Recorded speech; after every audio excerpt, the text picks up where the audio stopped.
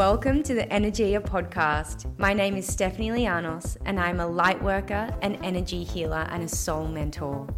My intention with this podcast is to show you all how to access the infinite potential within you by exploring the practices, modalities and habits that transcend you beyond the limitation of the human experience. By tapping into the multi-dimensional aspects of our existence, we are given the opportunity to co-create a life of magic, freedom and joy, a life beyond our wildest dreams. On this podcast, I will be sharing with you the tools to connect you with your higher self, your soul, and the divine guidance that exists within the spiritual realm. I want to give you the codes that allow you to heal your life from the inside out, access the wisdom that lies deep within your soul, and to align your energetic frequency with whatever it is you desire in this lifetime. This podcast is a portal into the deepest corners of the subconscious, into the layers beneath the logical mind. I want to empower you to master your subconscious ecosystem so you can live in a constant state of magnetism. There is so much more to this world than what meets the human eye. And it is my mission in this incarnation to show you that you are beyond human. You are light. You are energy. You are infinite. Hello, beautiful people. Welcome to today's podcast. Today's episode is an extremely special one because I have got my best friend, Molly Stewart, on as a guest. If you know Molly, you'd know she is the personification of a ray of sunshine, one of the most beautiful humans in this world, and I'm so grateful to have her in my life. Molly is the owner of two incredible businesses, Fika Floristry, a sustainable floristry business, and Falling Awake, where she teaches sattva meditation and Himalayan breathwork and Kriya.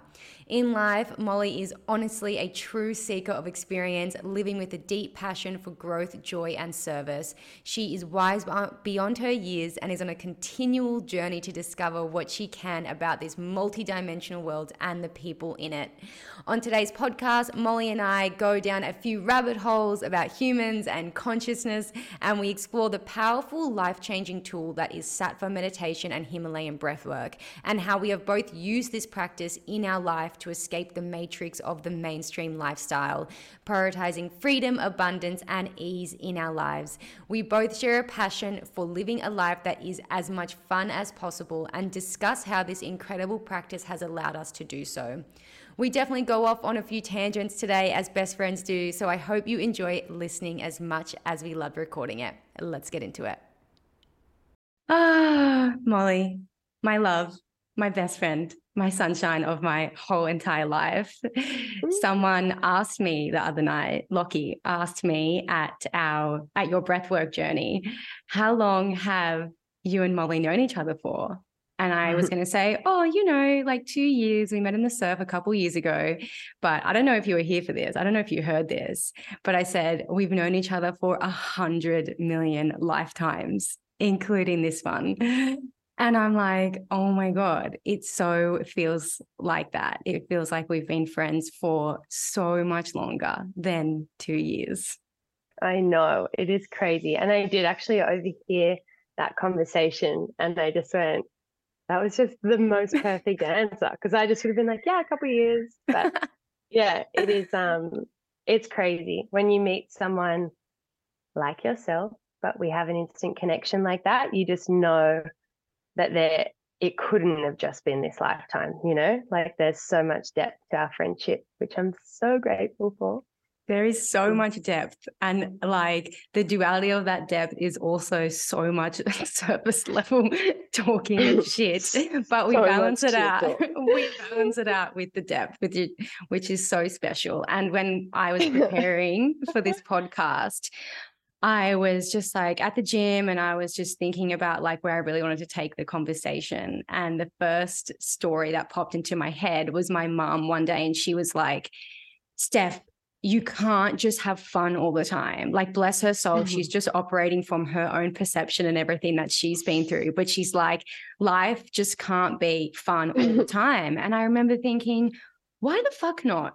Why the fuck not? Can life just not be fun all the time? And this is when I was young. I've always had this is like younger than 10. I've always had this belief that I just want to have fun and like create a life that is fun all the time. Like, why the fuck can't I just have fun all the time? Says who? Like, who created this rule that we can't have fun all the time?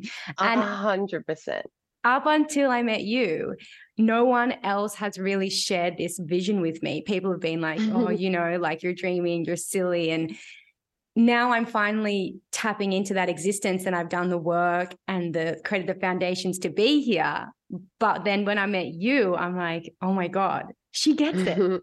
She gets it. You also embody and want to live this existence of a life that feels so good to be true. And it is so refreshing to have someone like that in your life and in my life that never makes me feel like I'm just a fucking dreamer.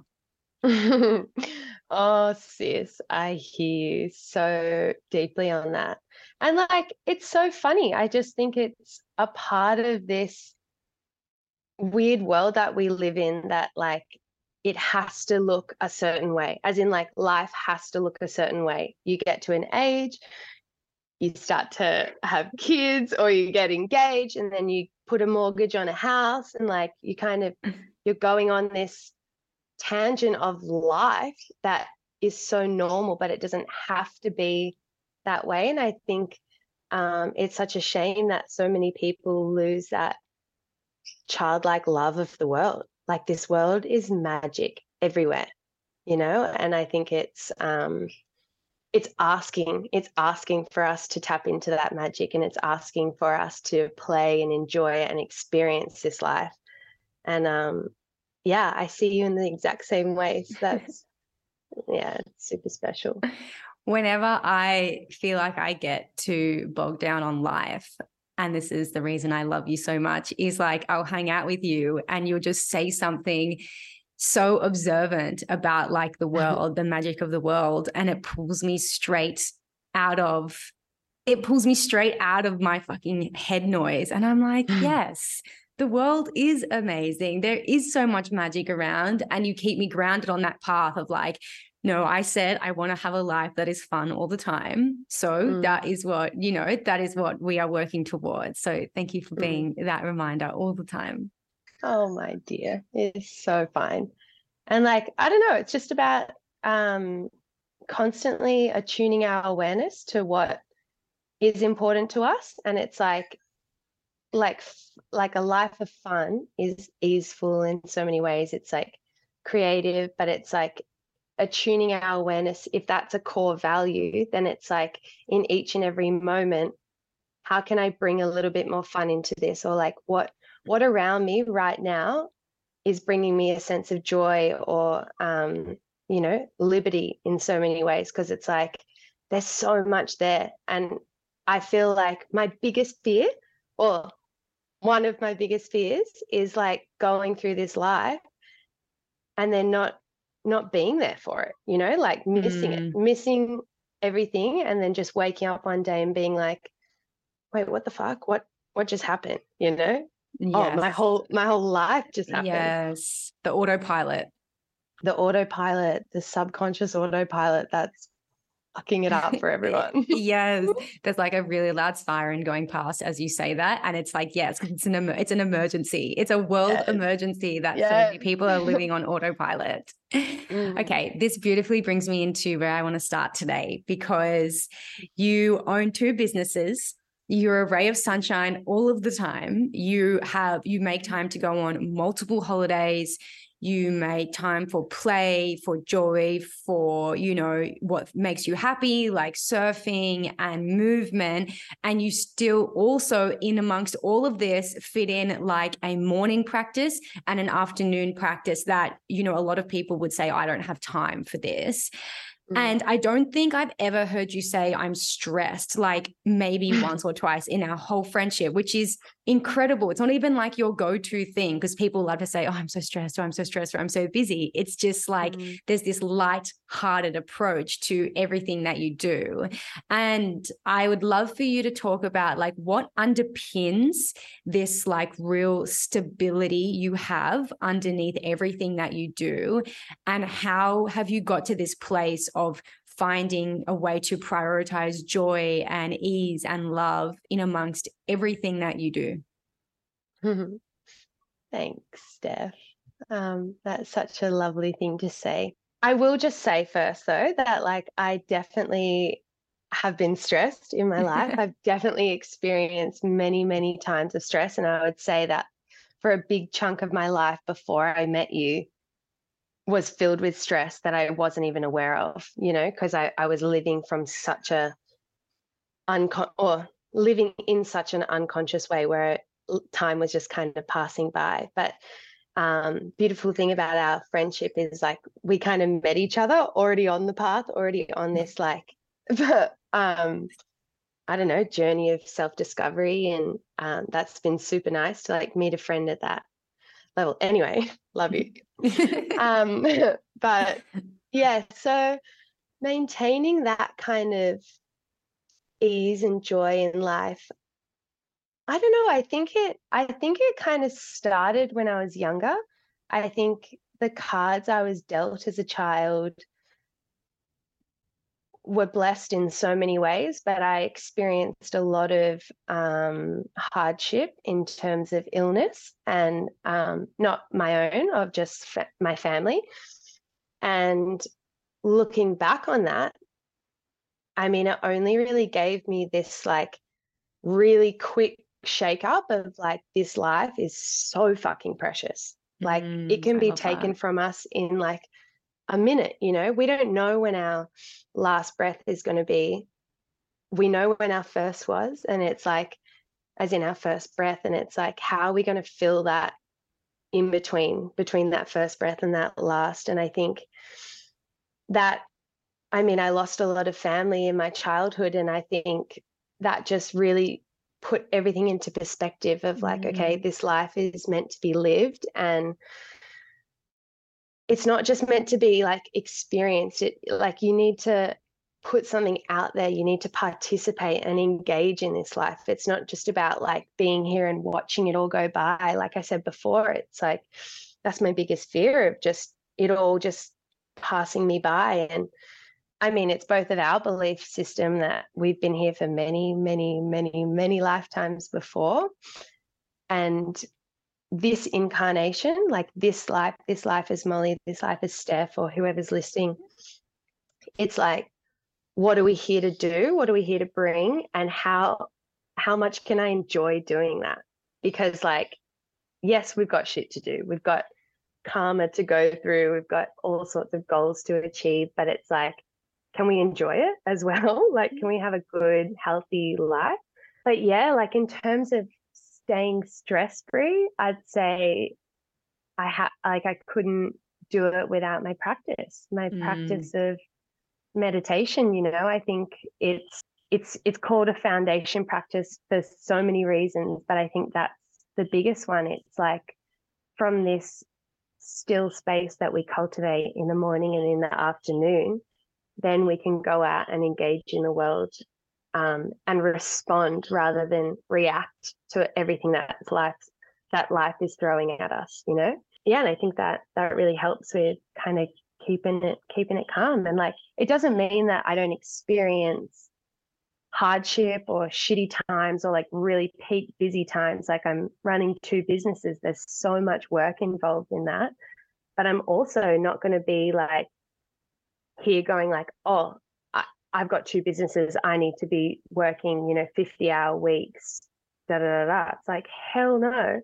I'm going to show up better in my business if I take time for myself to engage with life, to do the things I love, like surfing, hanging with you, having these conversations. That gives me so much fuel to show up better as a businesswoman, as a friend, as a partner, as a daughter, as an auntie. I don't think I've ever heard you say like that concept of losing family at a young age, like your mom and your uncle, that really made you realize that life can be over in an instant. And that's actually so true. Like, I've never thought about it like that. I've not really had anyone in my life close to me pass away. So I've never had that like snap wake up. And I used to glorify the struggle. I used to love the stress, and I used to take life for granted. And without even realizing, now when I think about it, since I've met you, that's one thing that I really don't do, because you are so onto it in terms of like, we have to make every day as best we can. And like, we'll be surfing and the surf will be rubbish, and someone will walk past us and say, how was the surf? And I'll be like, oh yeah, it was pretty average. And you're like, yeah, it was pretty fun. I'm like, I love that you said that, even though that like,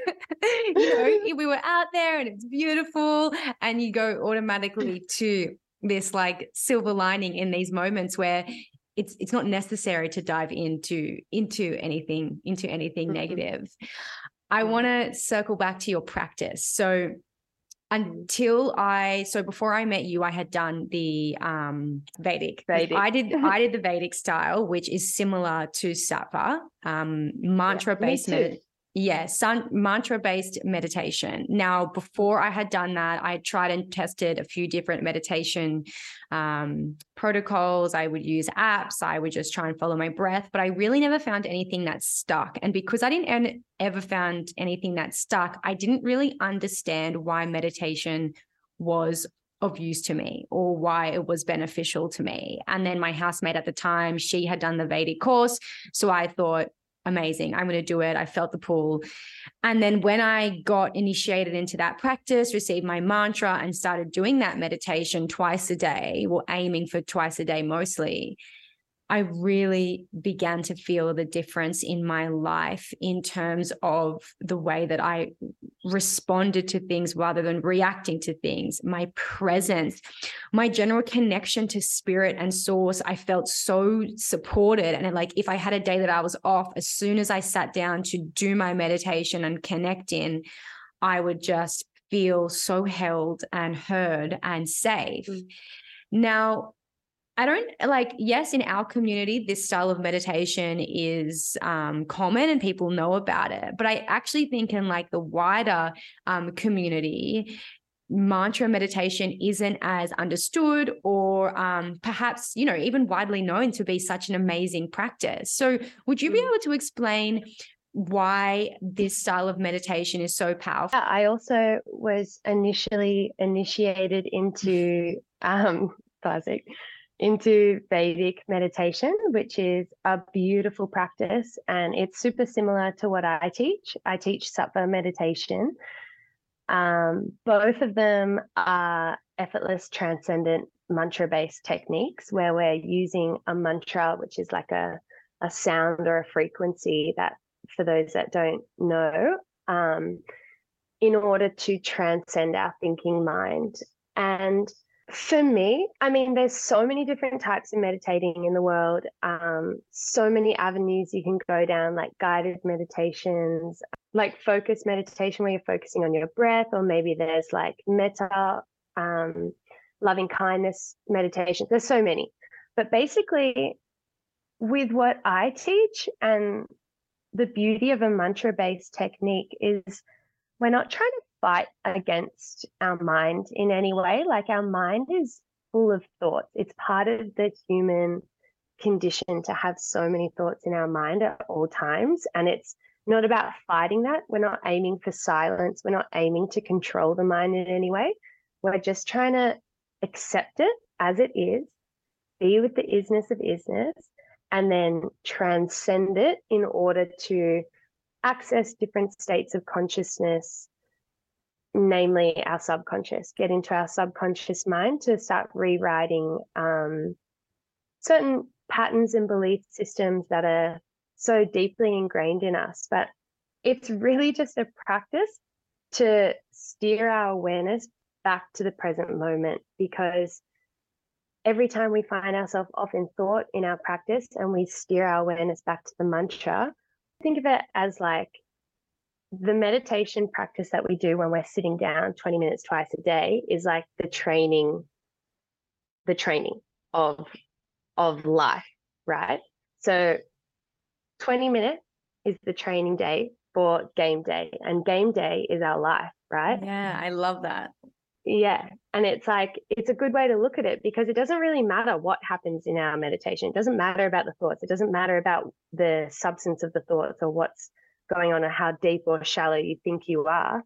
It's about how it's affecting our life because no one's doing it just to sit down in their room or their altar twice a day. No one, why would you do that? You know, there's Yes. life to be lived. Yep. Yep.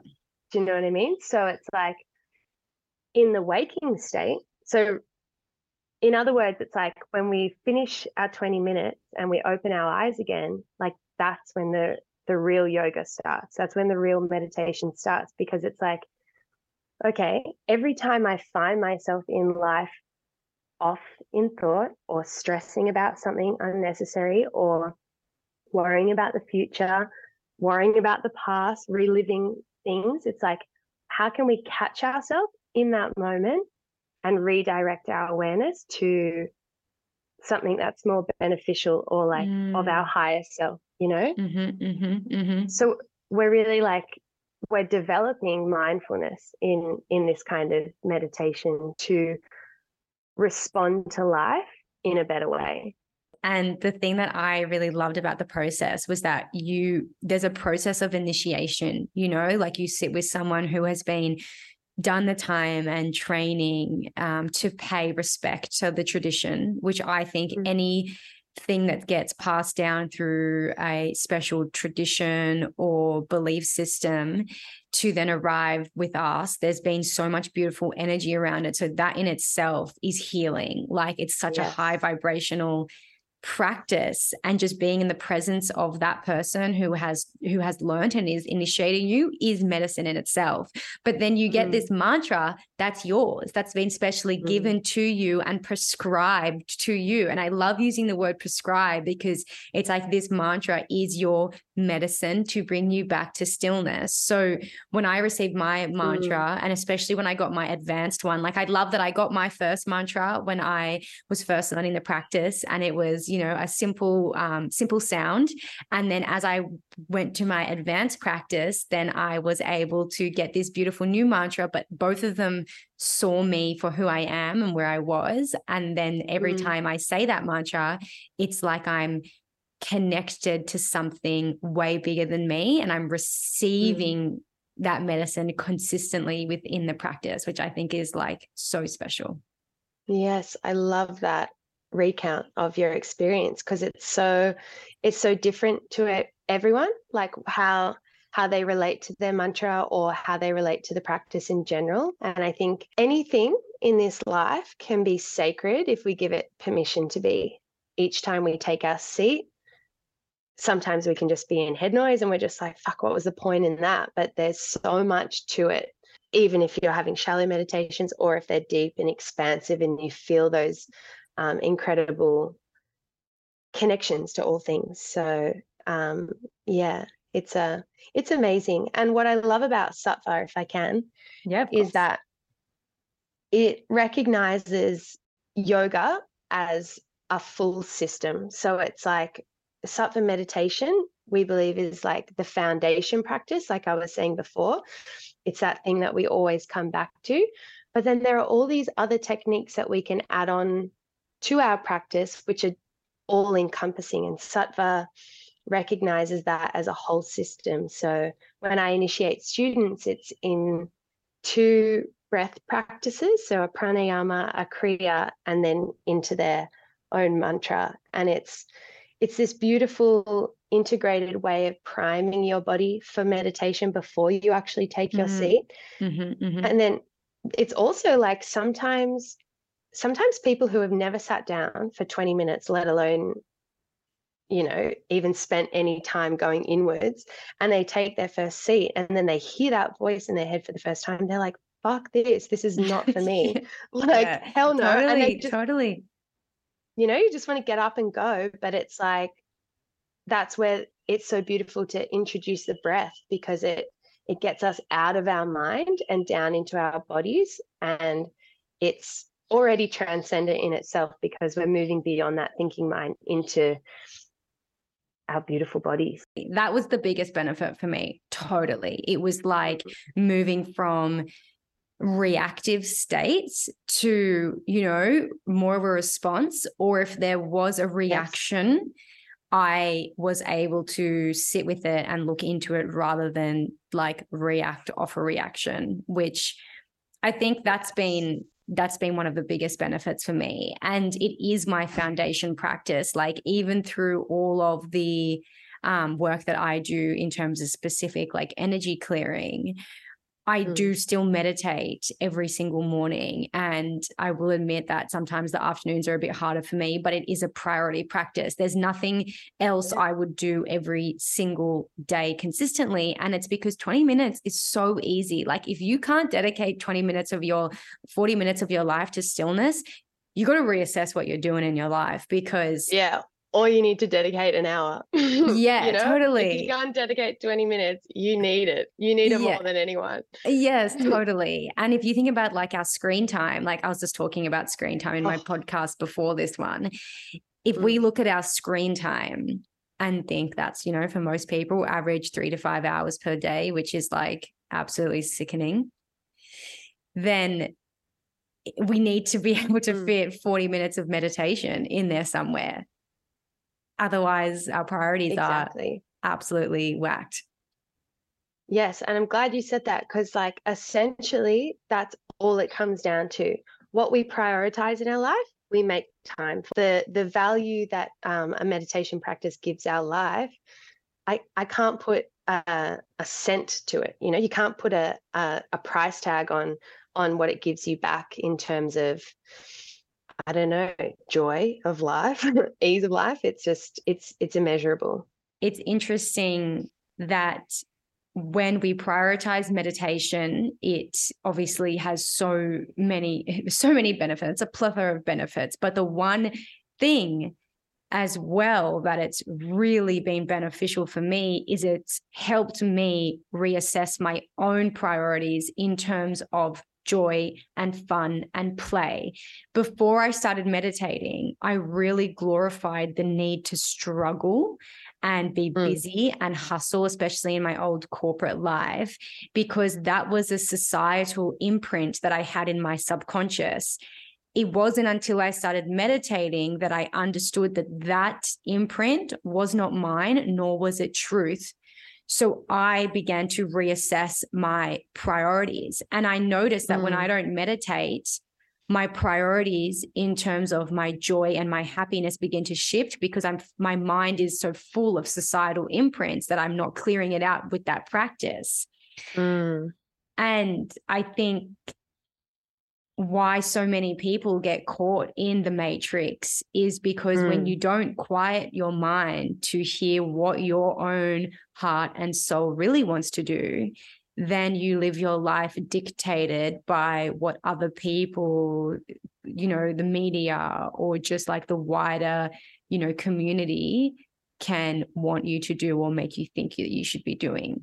This topic is just so near and dear to my heart because like I was saying at the beginning, one of my biggest fears for not only myself, but for the planet is to watch life go unlived. And I believe it all comes back to our value system, and essentially where we put on that value system freedom, because freedom is what allows us to construct a better life for ourselves in so many ways. And you could probably sum it up better with a quote by Viktor Frankl, who was that beautiful man who wrote The Man's Search for Meaning, that Holocaust book I was reading. Yeah. And he basically says, I'm paraphrasing, but he says, between stimulus and response, there is a gap. And in that gap lies our freedom to choose. And in that choice lies our freedom. Yes. And I love that.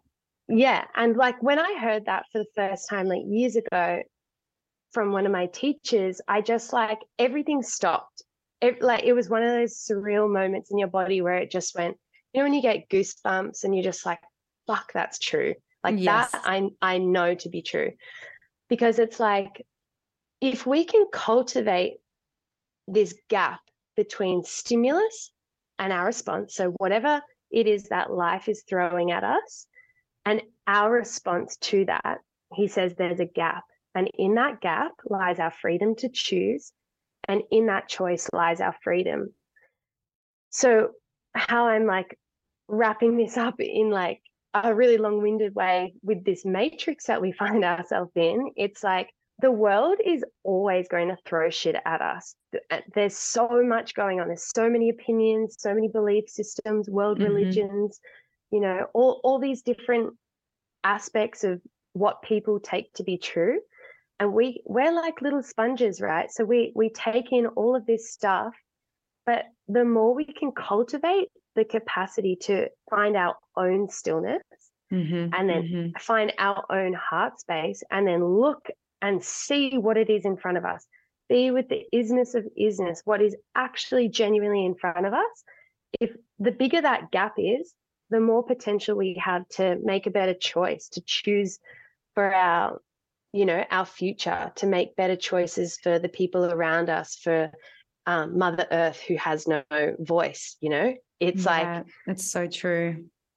And the more we cultivate that, it's like in that choice lies our freedom, because we need to be able to make decisions for ourselves in order to participate in this life free.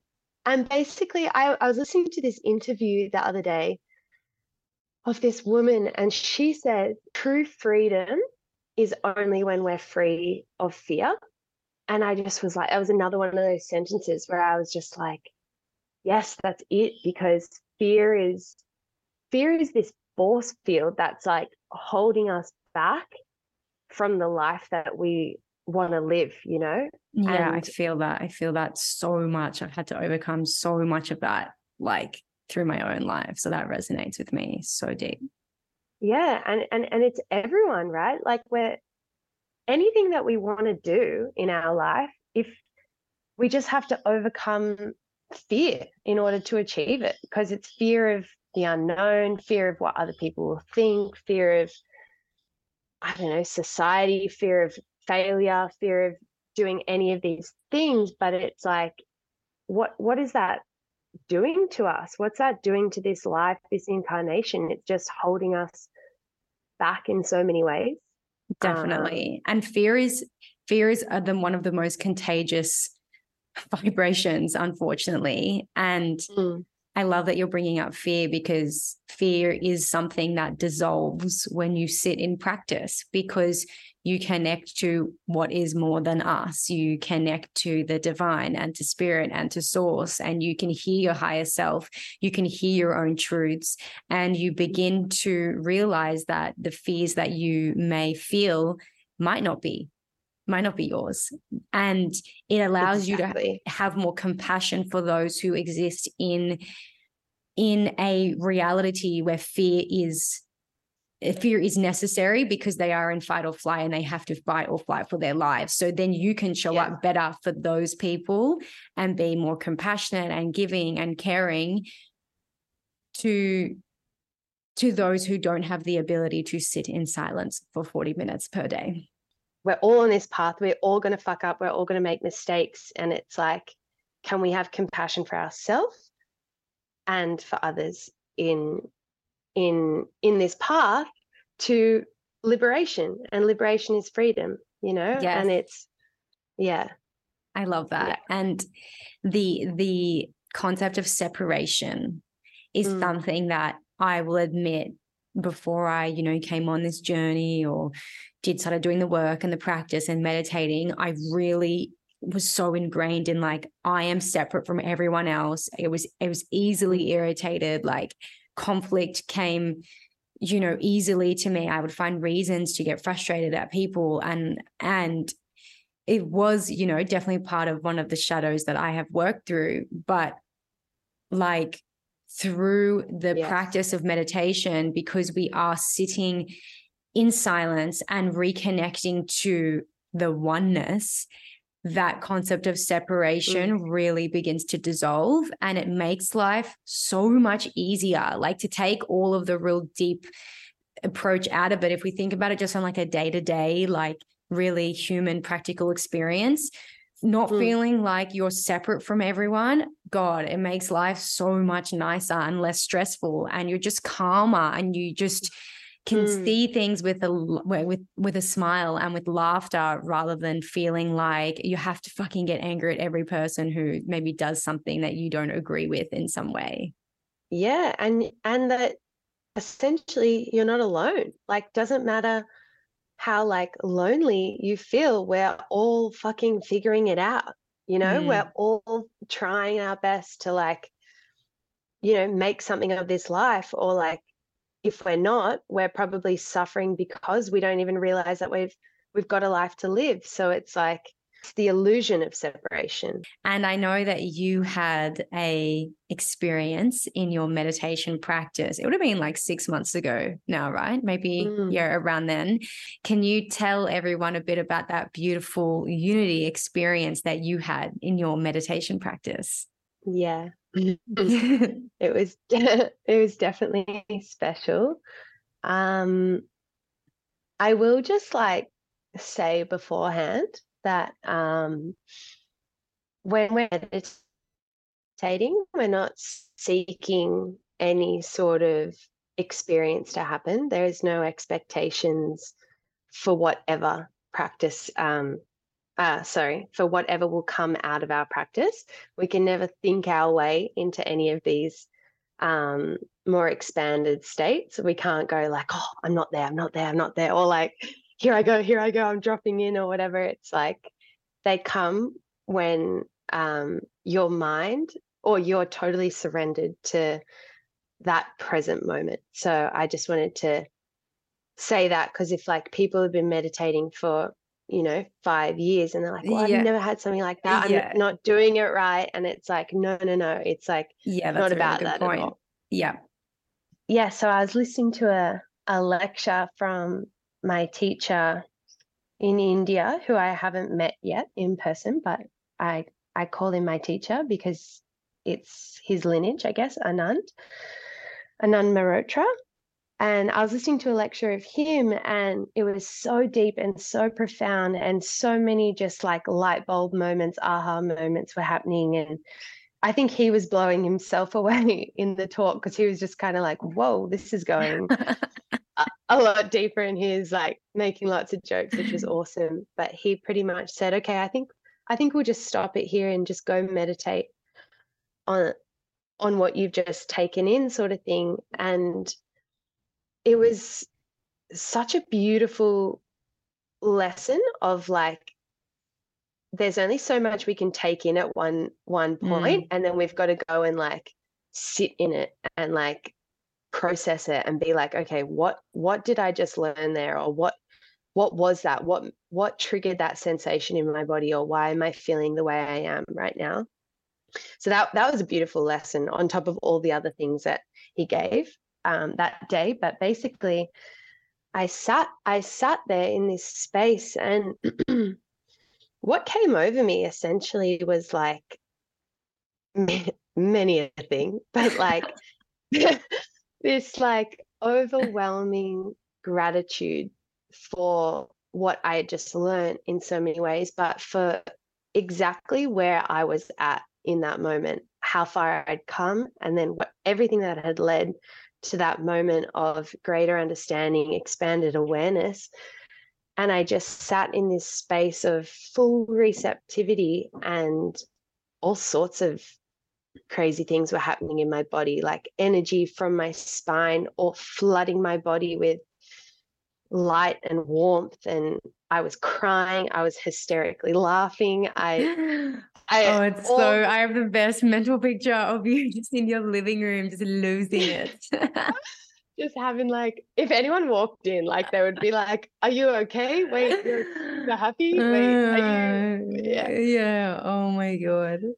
Yeah, there was a lot going on, but basically it was just this crazy thing. And I set my normal timer for like 20 minutes. And when I came out, it had been like 2.5 hours of just, I don't know what, but all I felt in that time was there was no boundary between where Molly as a vessel, as a body ended and where everything else began. You know, that the veil was so thin that it was like a remembering, a reliving what was once known, probably in a past life or something, of just like this experience, this life that we're living is just beauty. It's just beauty and love. And I struggle with the word love, like, oh, it's all love, it's all light and shit, because it's just like, it just doesn't feel true to me. But like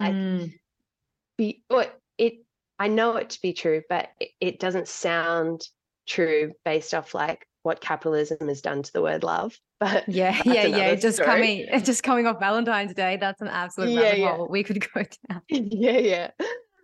That's so true. But it's like beauty rings true. Zach Bush, another one of my teachers, he says, like, you don't have to teach a kid to look at a sunset and experience beauty. Like, you don't have to point at something and go, oh, that sunset is beautiful. It's just a felt experience. And I think that's the soup that we're living in. We're living in that sense when you just know something, to just be like, oh, you're just taken away, like your breath is taken away by beauty. I think that's what that experience was. It's very, very, very hard to put words to an experience like that. And I'm super grateful that I had it. And I didn't come down from that for like 3 days. And it was, yeah, I remember. Yeah, it was amazing. And two of my dearest friends and like biggest inspirations to me, they were rolling into Avalon that afternoon, and like, out of anyone that could have walked into my life on that day, those two people just like were the perfect soundboards, because they get it in so many ways, and they just let me they just let me love up everything and everyone, and it was just, yeah, it was epic. It just sounds like you ate like a hero dose of mushrooms and in your living room. But I love that it was, you know, from your practice, from your mantra. And I didn't even say my mantra. I did not even say my mantra. Oh, what? You just sat in, you just like closed your eyes and then you're off in another dimension. I literally sat, and I remember this like overwhelming sensation coming up from the base of my spine and rising up. And these 3 mantras came to me. First one was Aham Prakasha, which is I am light. Aham Prema, as it went up to my heart. It was just like, you can't see my hands, but I'm like growing up my spine. Aham Prakasha, I am light. Aham Prema, I am love. And then it got to my head and my crown, Aham Brahmasmi, which is I am totality. And it just like erupted from my head, and tears, like laughter, everything just fucking flowing out of me. And it was just like, I mean, that's pretty full on for your listeners, but no, they will love it. I know. It's so beautiful. I hadn't heard those mantras in like since, you know, doing Kriyas back in my teacher training. Like, and they just, again, it's like, it's not the label. It's not like I am love, I am light, it was like the felt sense of like my body literally filling up with the frequency, the energy that is love, that is light, and realizing that that's what we are. Like, we are that that frequency. We all are. Yes. And I love that you just brought up that, like, the energy of it, because obviously the work that I do is, you know, very heavily energy healing, and like my whole podcast is about energy medicine. And I was actually about to ask you, like, how does this practice affect our frequency and our vibration. And obviously there's that one scale where like your body, like you completely alchemized your vibrational state at that sense, and you went to, you know, the top of that beautiful scale, unconditional love, source energy, consciousness, that energy. But I guess on like an everyday, day-to-day experience, what begins to happen, and I'm sorry if this is a big question, but like what begins to happen within the body? Why do we heal? Why do we shift energy when we sit down to meditate? It's a beautiful question. I'll answer in saying, like, I think this is why sattva yoga as an integrated system is so powerful, because I believe meditation, and I think this is also why, Steph, you have taken to meditation so much as your foundation practice. Like you were saying before, it is your non-negotiable every day in the morning, which is amazing. And most afternoons, you're good at the afternoons. I know. Yeah, sometimes I fall asleep, but she loves a nap. She loves a nap. It's all good. But yeah, so it's like we recognize it as the foundation, and then there's all these other modalities, including breathwork and Kriya, which are what I would think, or I would suggest, are the more energetically healing. Kriya literally is a Sanskrit word that means the yoga of electricity and energy. Oh, so, whoa, pause there. I did not know that. Yeah. That's Have amazing. we not had this conversation? No, the yoga of electricity and energy. Is that what you just said? Yeah. Yes. Oh my God. Okay. So like you can continue. No, it's good. It's like there's all these different limbs of yoga, and Kriya is the yoga of electricity and energy. And when I say energy, we're working with our energetic system, with prana, which is life force, you know, in Chinese medicine, it's qi.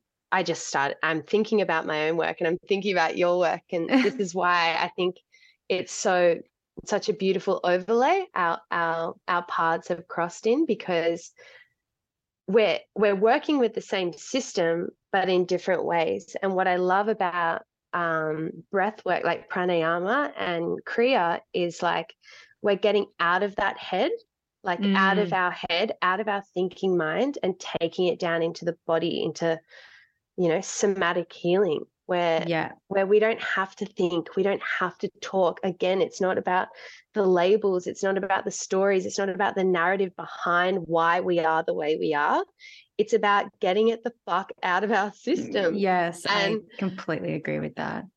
And sometimes, like, for me, I don't know always. I don't always have the words around what I'm feeling. I've never been able to articulate to others what I'm genuinely feeling. And I've found it, obviously your work has helped me so much, and I'm sure we'll get into that at some point today, but it's like breath work for me and Kriya for me, pranayama and Kriya have been so instrumental in healing, because I don't have to think, I don't have to explain anything to anyone. Each time I sit and each time I move my body in a way and breathe, like manipulate my inhalations and exhalations and introduce different mantras with Kriya as well, where we're going straight into that energetic system to be able to clear our body of everything we've taken in.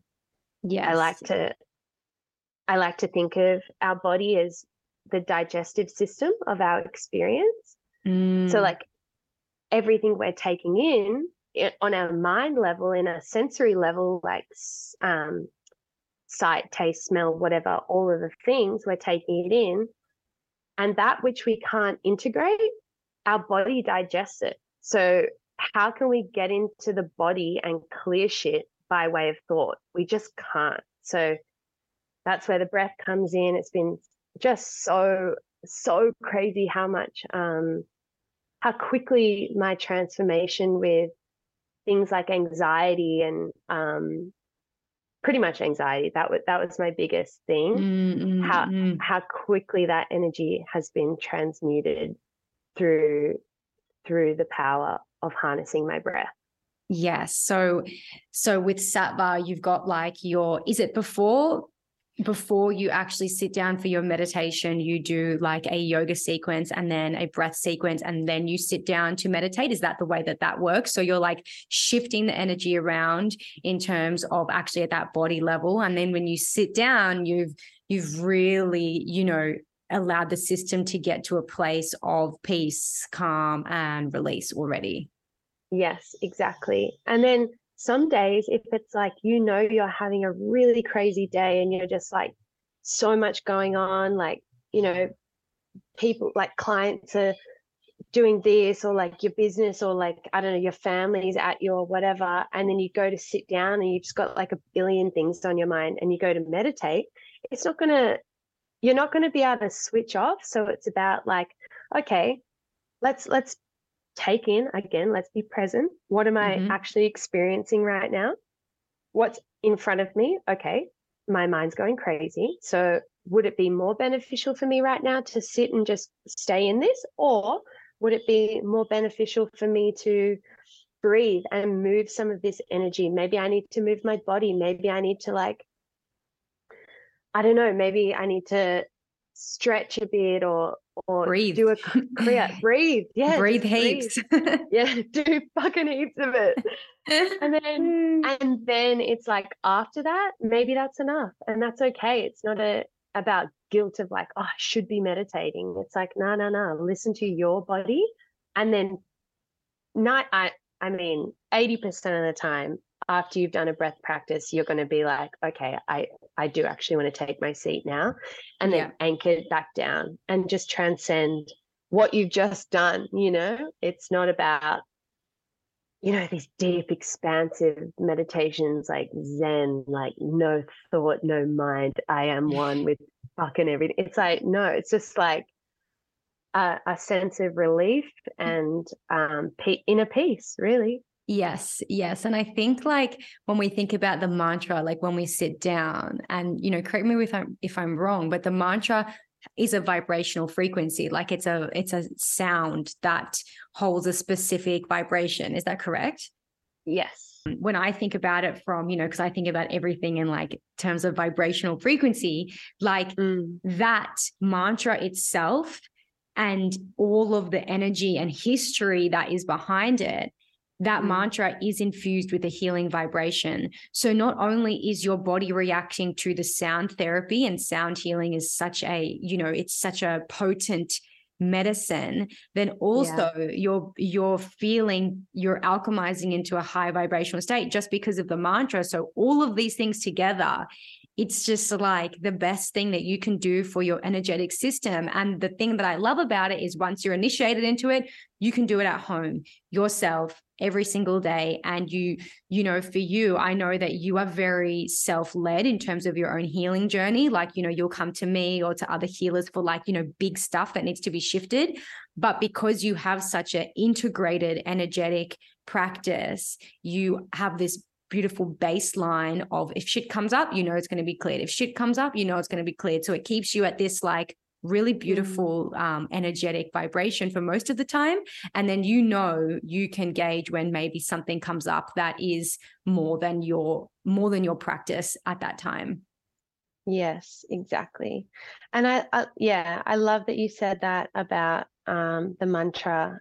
It carries this supremely sacred frequency that allows us to go into these states and essentially to heal, because this mantra is a sound it's a seed sound. It's a sound of creation, and it carries such a potent medicine for everyone. And being able to relate to it in that way, it's just about how effortless can I be with my mantra in the practice. Like when we forget that potency, because it's so easy to forget that, because we can sit there and we can be like saying our mantra and be like, okay, I have not even said my mantra, or like I'm off in thought for so long. It's like, this bringing this effortlessness into it. That's why it's called an effortless mantra-based transcendent technique. It's like,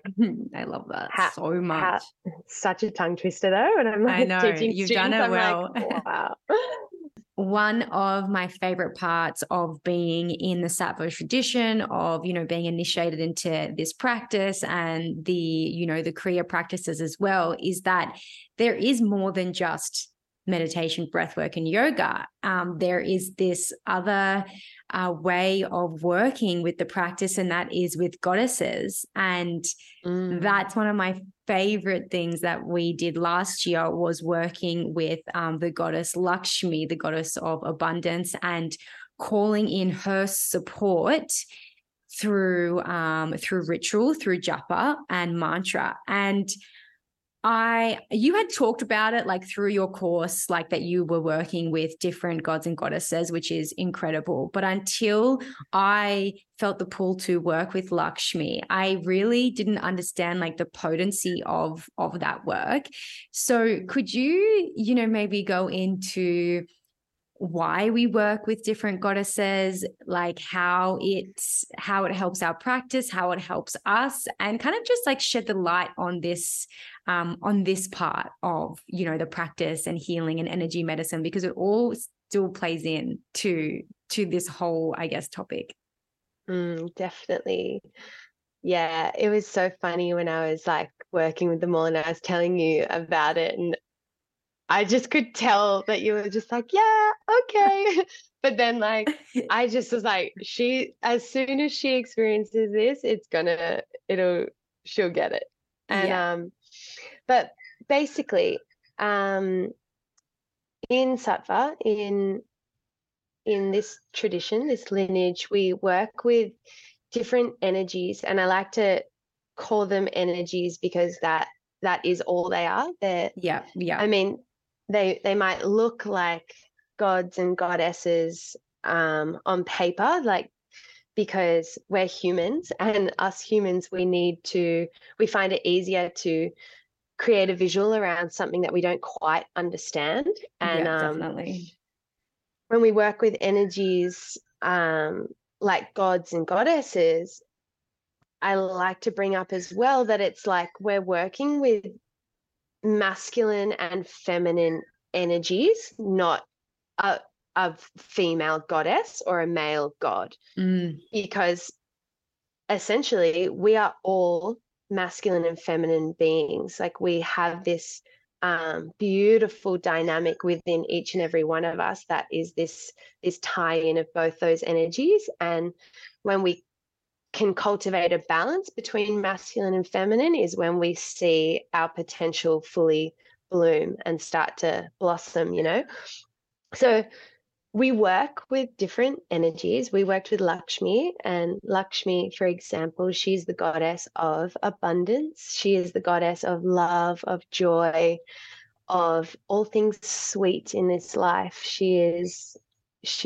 the value of Shri behind her, which is of beauty, of the finer things. She is the sparkle. She is the twinkle in someone's eye. She is the glisten on the ocean. She is all that's beautiful in this life is Mahalakshmi, and we can work with her to invoke that within ourselves, because like I said before, we've got all of these masculine and feminine energy, or we've got these two masculine and feminine energies, but we have all of these different deities within us as part of our true self. And it's about drawing them in when we feel like we're not really seeing the love in every day, or we're not really seeing the beauty around us. Things are looking really dark and bleak, and we need a bit of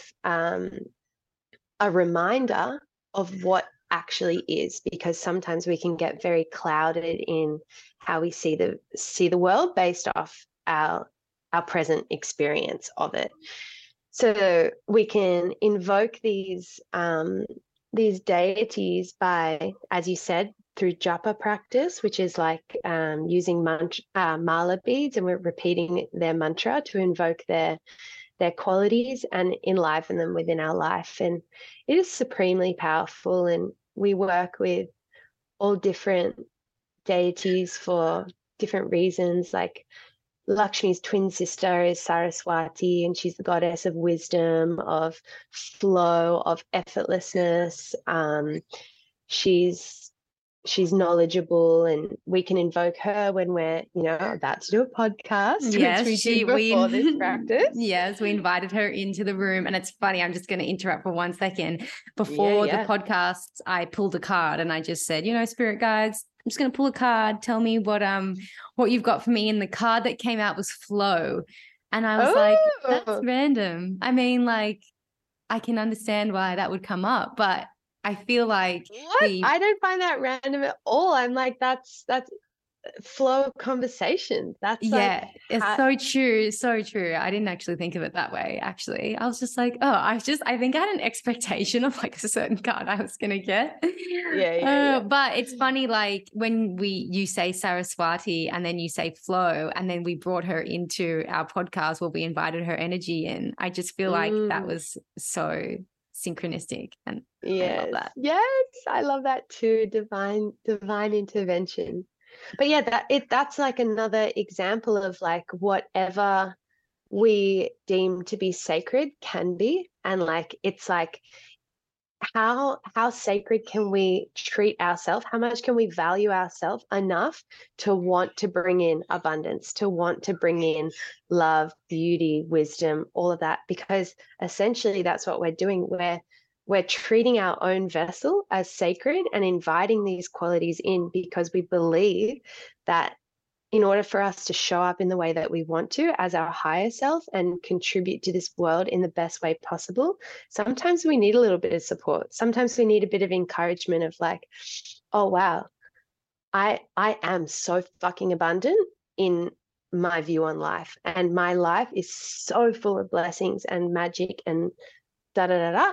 And sometimes like, oh, Lakshmi, And yes, I mean, we do this all the time. And like, our partners do it now and our friends do it when the ocean is sparkling. We're like, oh my God, Lakshmi, like, thank you for making this ocean sparkling and the surf perfect. Like, thank you. And I think that when we begin to do this work and get into the world of energies and frequency and vibration and really commit to that practice, we are blessed with the knowledge and the experience that there is so much out there to support us.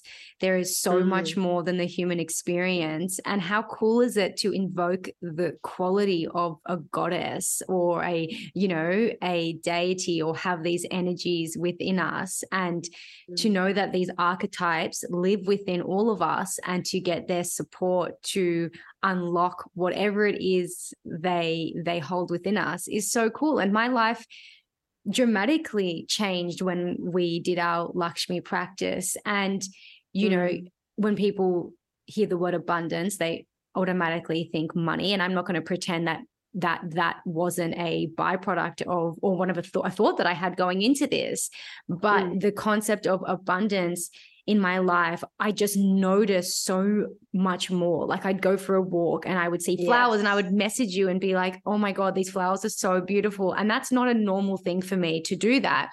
I just noticed the abundance in nature, the abundance whenever we would surf, or I would look at the ocean. And during that process, the money bit completely fell away, because I was so just really obsessed with the concept of abundance in so many other facets of my life. And then like beautifully as a byproduct of that, like, yes, there was an increase and flow of money in my life, but I do see it as a reminder of when we see abundance in everything else and forget about like the money side of it, that real human side of it, we just become such an open vessel. Oh, this is just music to my ears, Steph. Like, I will just also quickly say that when you did the Lakshmi practice, I saw such a huge shift in your day-to-day state, like the way in which you found joy in your day from that point. It was like it was that acceptance or that remembering of all these beautiful things that are already in your life, that not necessarily yours. Like you'd be sending me photos of flowers on the street when you were walking and stuff. I'm like, oh my God, Molly, like, look at this flower. And like, for any of you flower people out there, they were grevilleas. Like they're literally on every tree, on every street ever. Oh my God, so true. And I never noticed it. I did and that you walk never all the notice it. time. Yeah, and they're everywhere. And it's like about attuning our awareness in the present moment again to exactly what it is that's in front of us. And that is forever and ever infinitely abundant. And it kills me, like Oh, kills I know what you're about to me say. when I go on Instagram and it's like people are saying like, be clearer on your vision board about like the things that you want in your life, like about more money, more cars, more clothes, more da da da da da. Yes, we can have nice things. We can have all these incredible additions to our life, like cars, clothes, people, whatever. We can call these things in. Yes, absolutely. But we have to stop linking that with abundance, because abundance is a state of being, and it's essentially it's a state of gratitude. Gratitude to that is all encompassing of everything we already have, because all we will ever need in this life is within us. And that's just fact, because we are such incredible things, you know, humans. We're so unbelievably talented, beautiful, you know, funny creatures that we need to remember our divine nature. We are source, we are energy. And, you know, essentially, what is money? It's just an energetic exchange. We didn't used to have money exchange. Like goods and services, like our time. Goods and services. Exactly. And then money got brought into the picture. And now it's like our Western minds have just fixated on that. It's another label for us. We love a fucking label. And it's just part of the illusion of separateness again, really, because it's like, oh, I'm lacking or I don't have enough. Because at the end of the day, all you need is like food, water, and smiles. Yes. No, you need like food, water, and like connection. yourself, you know, connection, people. None of it comes down to money. And like, I genuinely believe that I am the wealthiest person in the world. Like, I genuinely believe it, because I will back that up in saying that you do think that, and you do act like that, and it's so magic. Yeah, because like I believe I'm the wealthiest person in the world because I'm surrounded by so much good, so much good, so much beauty and love, and people that bring out the best in me and inspire me to be a better person, a better version of myself. And I cannot think of something that's more of value. Yes. Period. I hope everyone is just so inspired by your words, because like this is how I feel every day of my life.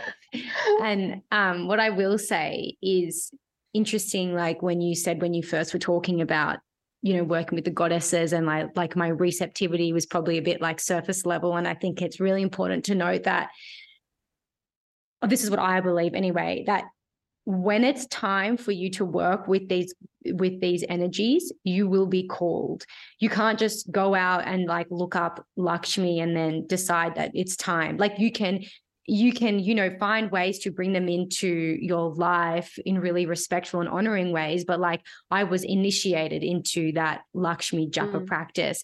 I'm about to start doing work with, you know, Goddess Isis. And I didn't just wake up one day and think, oh, I'm going to do that. It's like there's like this deep calling that won't stop. And it led me to people who were going to help me do that work with her. So I think it's really important to really honor like the lineage and the practice. And if you've been feeling called to certain energies or angels or spirit guides or whatever it is, like put it out there.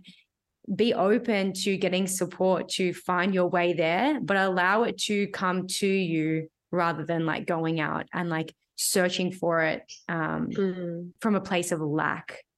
Yes, I love that what you've just brought in, because we often find as well, I guess it's Hindu goddesses and gods, even though like Sattva isn't a religion in any way, I think when we see these gods and goddesses, we in the West we immediately think about religion, and it's so much more than that. But what we find when we start to inquire is we're drawn to specific ones. Like I said before, like Saraswati, I was so drawn to that energy because I love studying. I love bettering my knowledge and really getting stuck into different topics and ideas. And I think, that drew me to her. And she was the first one that I was initiated into. And there's just so many. And I also just want to really quickly say that if you're a man, you can work with Lakshmi. If you're a Yes, woman, you yes. can work with Shiva or Ganesha. It's not, again, it's not a masculine, feminine thing. It's about we are both, and we want to cultivate both in order to live in the most balanced way. There's definitely a better word than balance, but that's the one I've got.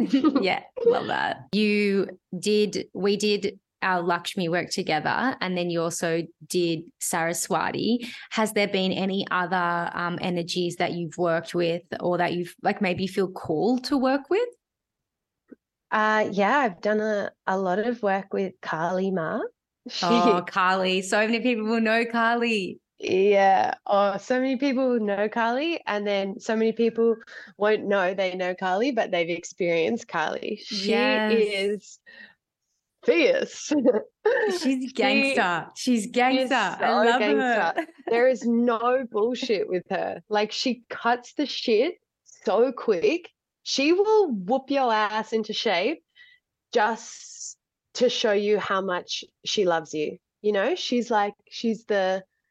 She's the mother of destruction and destroying anything keeping us from experiencing ourselves as we are, which is beautiful, infinite beings. And she is the destroyer of the ego. She has like a wreath of skulls around her neck that represent all the egos she's taken. And she's a If that is not the most gangster thing I've ever heard in my life. She wears a necklace of skulls around her neck for all the egos she's taken. Like, oh yeah, she's gangster. God. Hold on, I've got my I've been working with her a lot more. She's on my puja table now. But this is my Yes. favorite photo of her. Like, look at Yes, her. I love She's it. like, All the red in the picture. and Everyone should just, go and Google Carly right now. Is there a dead yeah, person on the floor? yeah, she's standing on him because she's just like, fuck with me, fuck with me. I will fuck with you. And when you were working with Carly, I actually remember this when we were up. Were we in Byron and Oh, on man. that trip, and you had like the week from hell with people fucking yelling at you? So many random people like judging me, making like just so many tests of my ego. And I would say I did pretty well. You did. And it was a reminder of like, yeah, just the ego can get real thick sometimes. Real dense. But yeah. There's a lot to I like to credit meditation to me connecting with my soul purpose. And I mean, my purpose on this earth is to find joy and happiness. But on that end, I mean to connect with my mission in terms of being a healer and helping people improve their lives and, connect with their higher selves. Hence, of course, this podcast and all the work that I do. Now, yes. When you started meditating a lot, like you were, doing your floristry work, which was amazing, and you were loving it, but you were kind of teetering out of it. And then you started going deep into your meditation practice. I remember you were like, oh, I'm just going to start meditating again. And then you started meditating, and then like 60 days later, you were like, I'm going to do meditation teaching. And like this work for you is like so deeply assigned with your like mission and your purpose. Tell me what happened in those like first 60 days. What did what beliefs did you come to? How did you go from like, being this just doing your floristry to then going like, boom, let's do this work as well? Yeah. I'll say just really quickly before the meditation thing came, like where the floristry comes in, because I've actually now looking back, there's a much bigger purpose to the floristry than I thought. So I went traveling, classic, all the good things happen when you're traveling. Yeah. Or like self-realization, you're like, oh my God, I'm an independent woman. This is amazing. And anyway, so I went traveling for a couple months solo in Europe, did a couple months with my best friend for 3 weeks, and then did the rest of it alone. And then flew to Nepal, spent a month with my love there, and then flew to Indo after that, and we did a month there, and it was just an incredible trip. Prior to that trip, I had been in hospitality for so long and like just like slaving away, loving it, loving being around people and like loving, being involved in people's lives in that way, but just investing so much energy into somebody else's thing. Yeah. And I wasn't aware of it, and then I went traveling, and then I was like, oh, this is what life is supposed to be like seeing the day, enjoying the day, not being in 4 walls in a day. But yeah, so I had that grief that comes at the end of a holiday, and you're on your way home and you're like, oh my God, back to reality. And I just made a promise to myself of like, in terms of work, you are not going to do anything that does not feed your soul anymore. And like, it wasn't even an idea from me, really. That was just like, that was non-negotiable. The universe or whatever source or divine, maybe it was me, I don't even know, but it was like, you are not going to do something that is not feeding your soul. Yeah, Carly's like, bitch, if you step back in and make one more coffee, I will slice your ego. Yeah. Anyway, so I was like, okay, well, what is it that I enjoy in this world? Da, da, da, da. And then I was like, okay, I really like flowers. And then that's kind of where that all started. Yeah. Which is beautiful, beautiful business, my little baby. And then as that started to grow, what I found was I had spent so much time in hospitality, being around people all the time.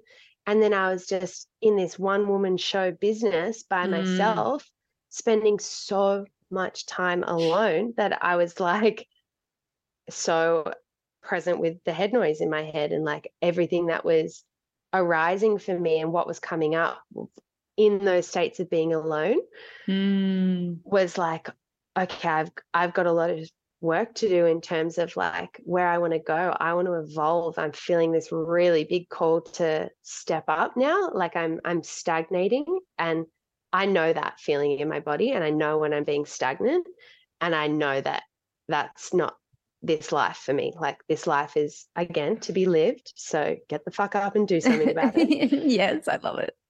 So that's when I came back to my meditation practice, and then everything just divinely started falling into place. And I realized that when I was doing my work, like I would get up at early, go to the flower markets, get all my flowers, unpack them. And as I'm working, I've got all this time to like listen and to study as I was making up all these arrangements. So I was like so deep in like Buddhist studies, mainly in that time of like going into mindfulness, meditation, all these other forms of understanding our mind and evolving our consciousness to the point of like almost obsession. Like I went really, really deep in that rabbit hole as I was getting really serious in my own daily practice. And then it just like, it was day 66 that I just went,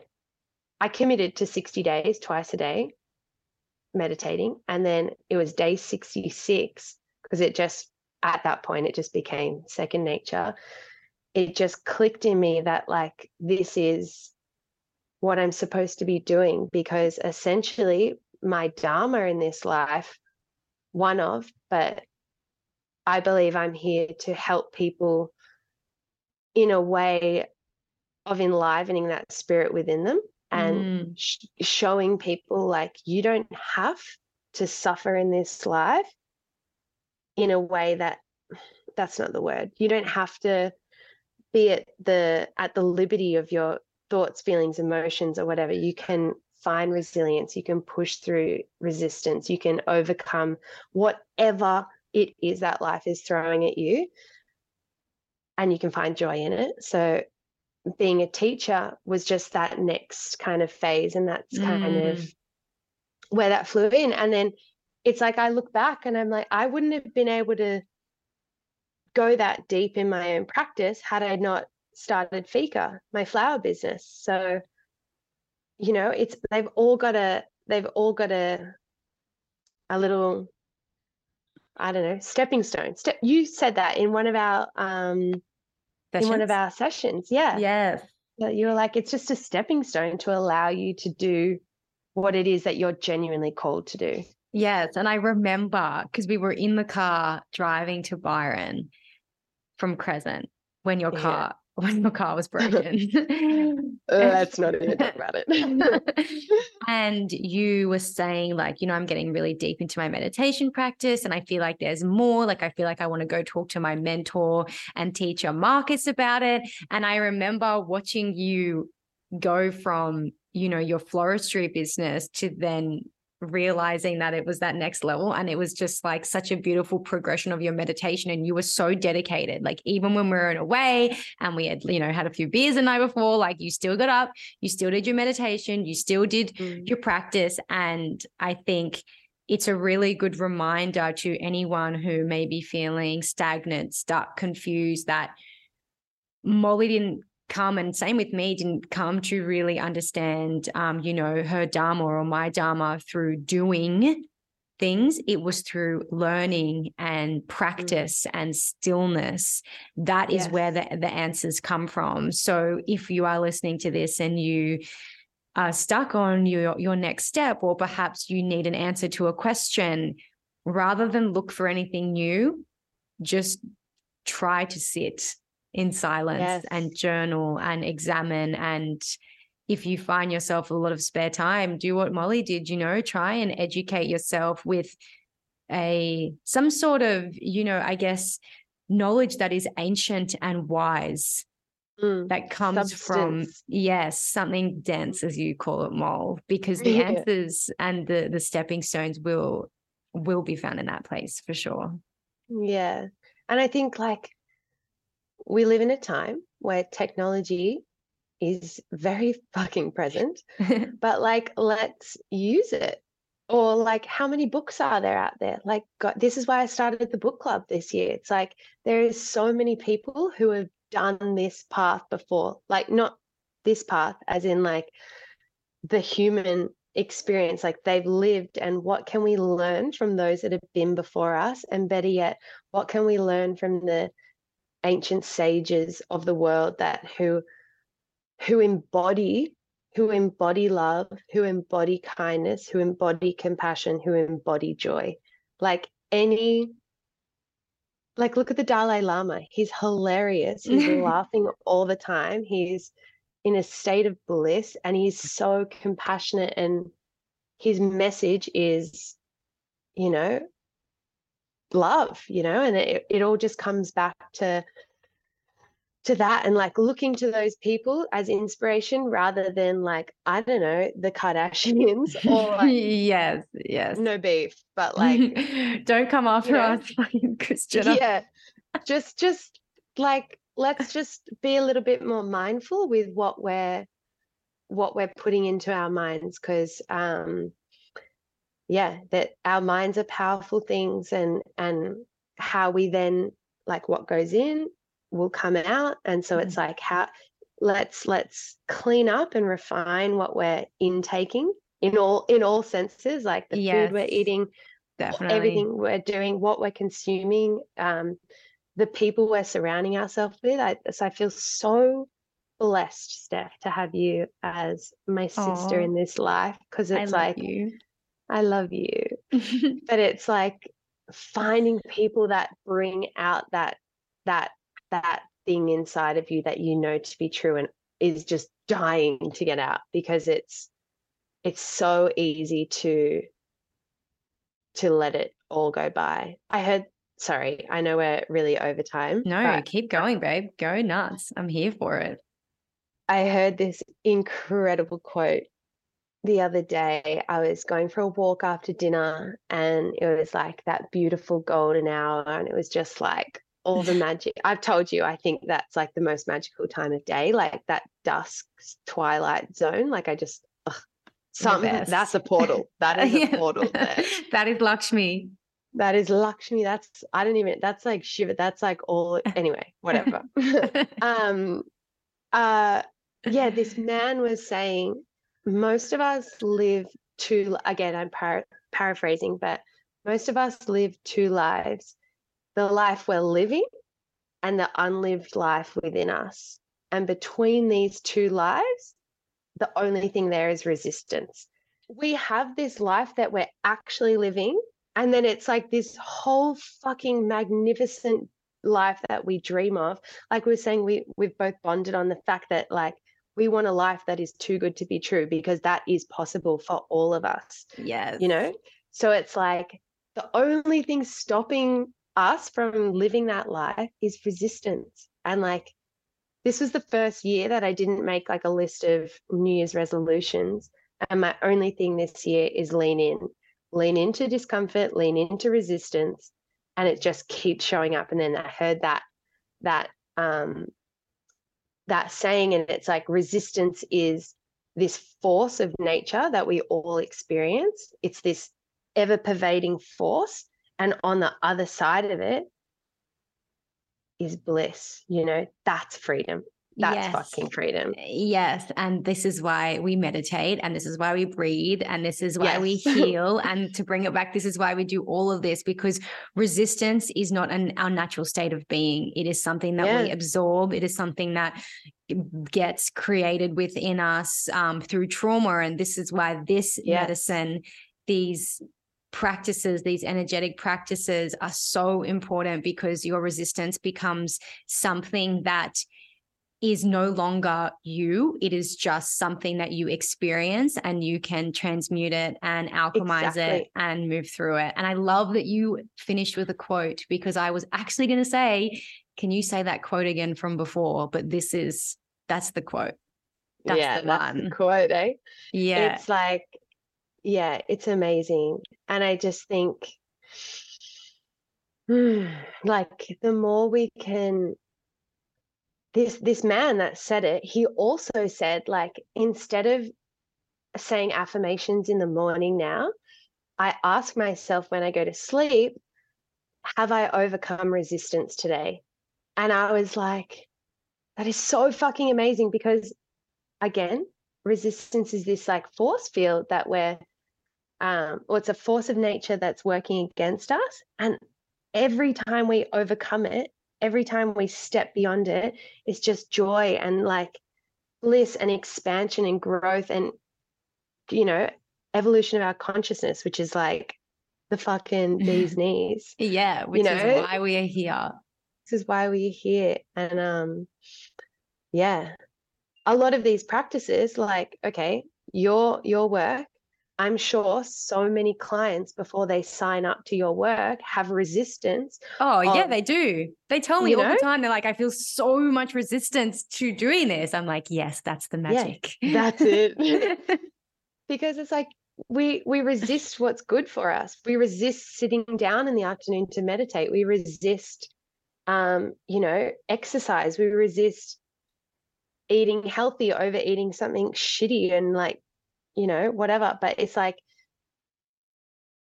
resistance is such a beautiful trigger warning that it's like, oh, okay, if I'm resisting this, then that means I actually want it, because we don't resist anything we don't want. because it would just go straight by. You know what I mean? Yes, I do.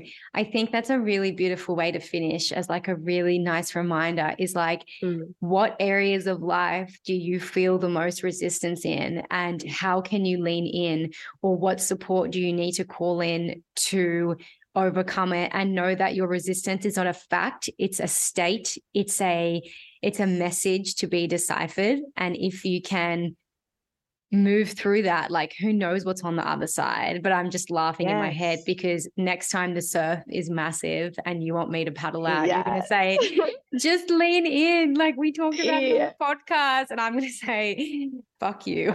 Amazing. It's good. You need people to push you. You push me in so many ways I can't even tell you.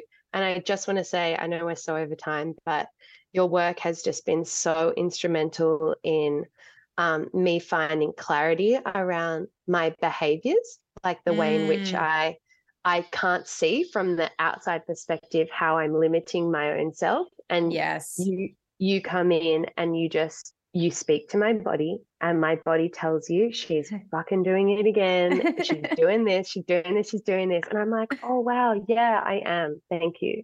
So you've given me so much. You've given both my businesses so much guidance. I can't recommend your business experience more. Yay. I haven't done your signature, but I will. I feel like you just get the signature experience every day throughout every day. Thank God. We've got a good exchange. This is our money exchange. Yes, we do. Molly, thank you for chatting to me officially. I feel like all our conversations could be podcasts, but this one we'll set into the ether and see if our rambles resonate with anyone other than us. Everything in life comes back to service, and it's about sharing what we learn and hoping that we can help the collective in any way to raise our consciousness and to become better people, because like the world needs more fucking good people, and we all are innately good. So it's just been so nice having a formal chat with you, Steve. Yes, we can do more. 100%. I love you. Thank you. And I will talk to you in 5 seconds after 5 minutes recording. Yeah. I love you. Bye. Thank you so much for joining me today. If you enjoyed this episode, it would mean the world to me if you could leave me a review and share it with your friends and family. If you'd like to connect with me, please find me on Instagram @Energia with 4 underscores, or jump on my website www.theenergiaexperience.com.au. I cannot wait to see you next time. I would like to acknowledge the Gadigal of the Eora Nation, the traditional custodians of this land, and pay my respects to the elders, both past and present.